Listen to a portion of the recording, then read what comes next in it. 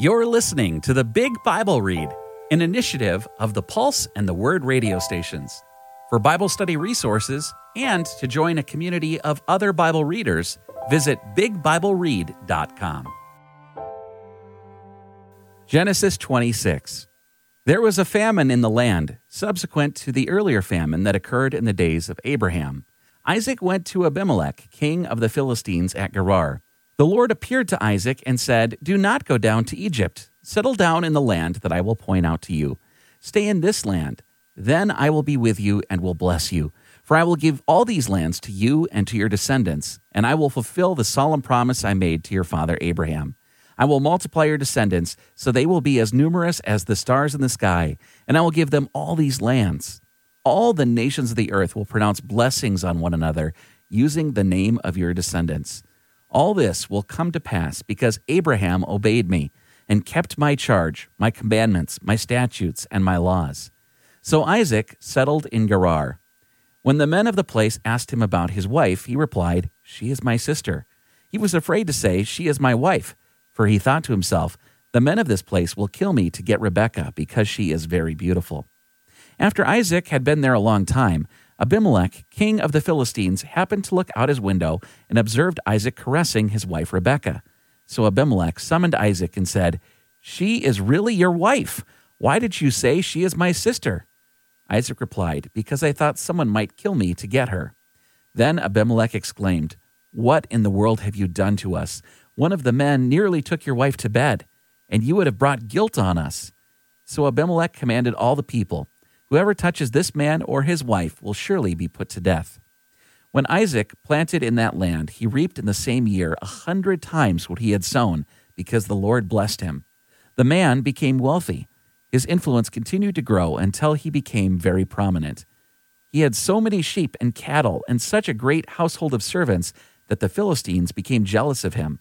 So the Philistines took dirt and filled up all the wells that his father's servants had dug back in the days of his father Abraham. When Abimelech said to Isaac, "Leave us and go elsewhere, for you have become much more powerful than we are." So Isaac left there and settled in the Gerar Valley. Isaac reopened the wells that had been dug back in the days of his father Abraham, for the Philistines had stopped them up after Abraham died. Isaac gave these wells the same names his father had given them. When Isaac's servants dug in the valley and discovered a well with fresh flowing water there, the herdsmen of Gerar quarreled with Isaac's herdsmen, saying, "The water belongs to us." So Isaac named the well Esek, because they argued with him about it. His servants dug another well, but they quarreled over it too. So Isaac named it Sitnah. Then he moved away from there and dug another well. They did not quarrel over it. So Isaac named it Rehoboth, saying, "For now the Lord has made room for us, and we will prosper in the land." From there Isaac went up to Beersheba. The Lord appeared to him that night and said, "I am the God of your father Abraham. Do not be afraid, for I am with you. I will bless you and multiply your descendants for the sake of my servant Abraham." Then Isaac built an altar there and worshipped the Lord. He pitched his tent there, and his servants dug a well. Now Abimelech had come to him from Gerar along with Ahuzzah, his friend, and Phicol, the commander of his army. Isaac asked them, "Why have you come to me? You hate me and sent me away from you." They replied, "We could plainly see the Lord is with you, so we decided that there should be a pact between us and you. Allow us to make a treaty with you, so that you will not do us any harm, just as we have not harmed you, but we have always treated you well, before sending you away in peace. Now you are blessed by the Lord." So Isaac held a feast for them, and they celebrated. Early in the morning they made a treaty with each other. Isaac sent them off. They separated on good terms. That day Isaac's servants came and told him about the well they had dug. "We found water," they reported. So he named it Sheba. That is why the name of the city has been Beersheba to this day. When Esau was 40 years old, he married Judith, the daughter of Beeri the Hittite, as well as Basemath, the daughter of Elon the Hittite. They caused Isaac and Rebekah great anxiety. Chapter 27. When Isaac was old and his eyes were so weak that he was almost blind, he called his older son Esau and said to him, "My son." "Here I am," Esau replied. Isaac said, "Since I am old, I could die at any time. Therefore take your weapons, your quiver and your bow, and go out into the open fields and hunt down some wild game for me. Then prepare me some tasty food, the kind I love, and bring it to me. Then I will eat it so that I may bless you before I die." Now Rebekah had been listening while Isaac spoke to his son Esau. When Esau went out to the open fields to hunt down some wild game and bring it back, Rebekah said to her son Jacob, "Look, I overheard your father tell your brother Esau, 'Bring me some wild game and prepare me some tasty food. Then I will eat it and bless you in the presence of the Lord before I die. Now then, my son, do exactly what I tell you. Go to the flock and get me 2 of the best young goats. I'll prepare them in a tasty way for your father, just the way he loves them. Then you will take it to your father. Thus he will eat it and bless you before he dies." "But Esau, my brother, is a hairy man," Jacob protested to his mother Rebekah, "and I have smooth skin. My father may touch me. Then he'll think I'm mocking him, and I'll bring a curse on myself instead of a blessing." So his mother told him, "Any curse against you will fall on me, my son. Just obey me. Go and get them for me." So he went and got the goats and brought them to his mother. She prepared some tasty food, just the way his father loved it. Then Rebekah took her older son Esau's best clothes, which she had with her in the house, and put them on her younger son Jacob. She put the skins of the young goats on his hands and the smooth part of his neck. Then she handed the tasty food and the bread she had made to her son Jacob. He went to his father and said, "My father." Isaac replied, "Here I am. Which are you, my son?" Jacob said to his father, "I am Esau, your firstborn. I've done as you told me. Now sit up and eat some of my wild game so you can bless me." But Isaac asked his son, "How in the world did you find it quickly, my son?" "Because the Lord your God brought it to me," he replied. Then Isaac said to Jacob, "Come closer so I can touch you, my son, and know for certain if you are really my son Esau." So Jacob went over to his father Isaac, who felt him and said, "His voice is Jacob's, but the hands are Esau's." He did not recognize him because his hands were hairy like his brother Esau's hands. So Isaac blessed Jacob. Then he asked, "Are you really my son Esau?" "I am," Jacob replied. Isaac said, "Bring me some of the wild game for me to eat, my son. Then I will bless you." So Jacob brought it to him, and he ate it. He also brought him wine, and Isaac drank. Then his father Isaac said to him, "Come here and kiss me, my son." So Jacob went over and kissed him. When Isaac caught the scent of his clothing, he blessed him, saying, "Yes, my son smells like the scent of an open field which the Lord has blessed. May God give you the dew of the sky and the richness of the earth and plenty of grain and new wine. May people serve you and nations bow down to you. You will be lord over your brothers, and the sons of your mother will bow down to you. May those who curse you be cursed, and those who bless you be blessed." Isaac had just finished blessing Jacob, and Jacob had scarcely left his father's presence when his brother Esau returned from the hunt. He also prepared some tasty food and brought it to his father. Esau said to him, "My father, get up and eat some of your son's wild game. Then you can bless me." His father Isaac asked, "Who are you?" "I am your firstborn son," he replied, "Esau." Isaac began to shake violently and asked, "Then who else hunted game and brought it to me? I ate all of it just before you arrived, and I blessed him. He will indeed be blessed." When Esau heard his father's words, he wailed loudly and bitterly. He said to his father, "Bless me too, my father." But Isaac replied, "Your brother came in here deceitfully and took away your blessing." Esau exclaimed, "Jacob is the right name for him. He has tripped me up 2 times. He took away my birthright, and now look, he has taken away my blessing." Then he asked, "Have you not kept back a blessing for me?" Isaac replied to Esau, "Look, I have made him lord over you. I have made all his relatives his servants and provided him with grain and new wine. What is left I can do for you, my son?" Esau said to his father, "Do you have only that one blessing, my father? Bless me too." Then Esau wept loudly. So his father Isaac said to him, "See here, your home will be the richness of the earth, and by the dew of the sky above, you will live by your sword, but you will serve your brother. When you grow restless, you will tear off his yoke from your neck." So Esau hated Jacob because of the blessing his father had given his brother. Esau said privately, "The time of mourning my father is near. Then I will kill my brother Jacob." When Rebekah heard what her older son Esau had said, she quickly summoned her younger son Jacob and told him, "Look, your brother Esau is planning to get revenge by killing you. Now then, my son, do what I say. Run away immediately to my brother Laban in Haran. Live with him for a little while until your brother's rage subsides. Stay there until your brother's anger against you subsides and he forgets what you did to him. Then I'll send someone to bring you back from there. Why should I lose both of you in one day?" Then Rebekah said to Isaac, "I am deeply depressed because of the daughters of Heth. If Jacob were to marry one of the daughters of Heth who live in this land, I would want to die."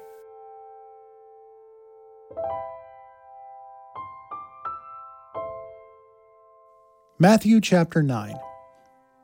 After getting into a boat, he crossed to the other side and came to his own town. Just then, some people brought to him a paralytic lying on a stretcher. When Jesus saw their faith, he said to the paralytic, "Have courage, son, your sins are forgiven." Then some of the experts in the law said to themselves, "This man is blaspheming." When Jesus perceived their thoughts, he said, "Why do you respond with evil in your hearts? Which is easier, to say your sins are forgiven, or to say stand up and walk? But so that you may know that the Son of Man has authority on earth to forgive sins." So he said to the paralytic, "Stand up, take your stretcher, and go home." So he stood up and went home. When the crowd saw this, they were afraid, and honored God, who had given such authority to men. As Jesus went on from there, he saw a man named Matthew sitting at the tax booth. "Follow me," he said to him. So he got up and followed him. As Jesus was having a meal in Matthew's house, many tax collectors and sinners came and ate with Jesus and his disciples. When the Pharisees saw this, they said to his disciples, "Why does your teacher eat with tax collectors and sinners?" When Jesus heard this, he said, "Those who are healthy don't need a physician, but those who are sick do. Go and learn what this saying means. I want mercy, not sacrifice, for I did not come to call the righteous, but sinners." Then John's disciples came to Jesus and asked, "Why do we and the Pharisees fast often, but your disciples don't fast?" Jesus said to them, "The wedding guests cannot mourn while the bridegroom is with them, can they? But the days are coming when the bridegroom will be taken from them, and then they will fast. No one sews a patch of unshrunk cloth on an old garment, because the patch will pull away from the garment, and the tear will be worse. And no one pours new wine into old wineskins, otherwise the skins burst, and the wine is spilled out, and the skins are destroyed. Instead, they put new wine in new wineskins, and both are preserved." As he was saying these things, a leader came, bowed low before him, and said, "My daughter has just died, but come and lay your hand on her, and she will live." Jesus and his disciples got up and followed him. But a woman who had been suffering from a hemorrhage for 12 years came up behind him and touched the edge of his cloak. For she kept saying to herself, "If only I touch his cloak, I will be healed." But when Jesus turned and saw her, he said, "Have courage, daughter. Your faith has made you well." And the woman was healed from that hour. When Jesus entered the leader's house, he saw the flute players and the disorderly crowd. He said, "Go away, for the girl is not dead, but asleep." And they began making fun of him. But when the crowd had been forced outside, he went in and gently took her by the hand, and the girl got up, and the news of this spread throughout the region. As Jesus went on from there, 2 blind men began to follow him, shouting, "Have mercy on us, Son of David." When he went into the house, the blind men came to him. Jesus said to them, "Do you believe that I am able to do this?" They said to him, "Yes, Lord." Then he touched their eyes, saying, "Let it be done for you according to your faith." And their eyes were opened. Then Jesus sternly warned them, "See that no one knows about this." But they went out and spread the news about him throughout the entire region. As they were going away, a man who was demon-possessed and unable to speak was brought to him. After the demon was cast out, the man who had been mute began to speak. The crowds were amazed and said, "Never has anything like this been seen in Israel." But the Pharisees said, "By the ruler of demons he casts out demons." Then Jesus went throughout all the towns and villages, teaching in their synagogues, preaching the good news of the kingdom, and healing every kind of disease and sickness. When he saw the crowds, he had compassion on them, because they were bewildered and helpless, like sheep without a shepherd. Then he said to his disciples, "The harvest is plentiful, but the workers are few. Therefore ask the Lord of the harvest to send out workers into his harvest-ready fields."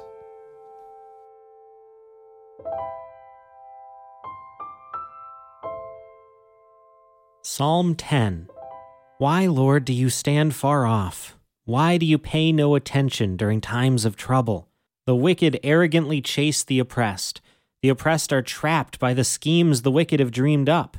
Yes, the wicked man boasts because he gets what he wants. The one who robs others curses and rejects the Lord. The wicked man is so arrogant he always thinks, God won't hold me accountable. He doesn't care. He is secure at all times. He has no regard for your commands. He disdains all his enemies. He says to himself, I'll never be upended because I experience no calamity.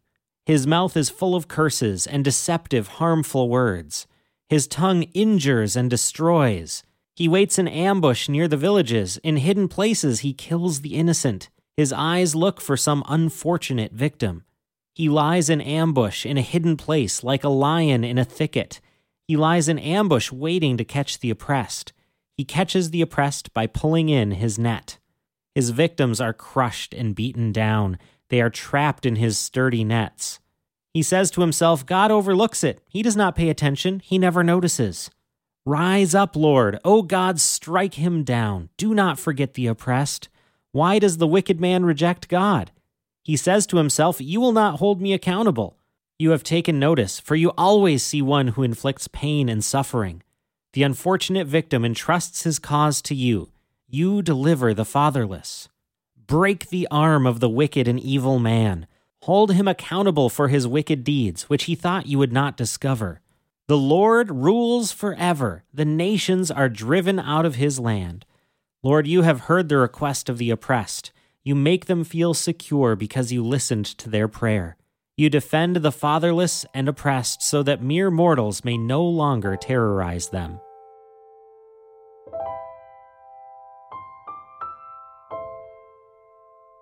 The scriptures quoted are from the Net Bible, netbible.com. Copyright 1996-2019. Used with permission from Biblical Studies Press, LLC. All rights reserved.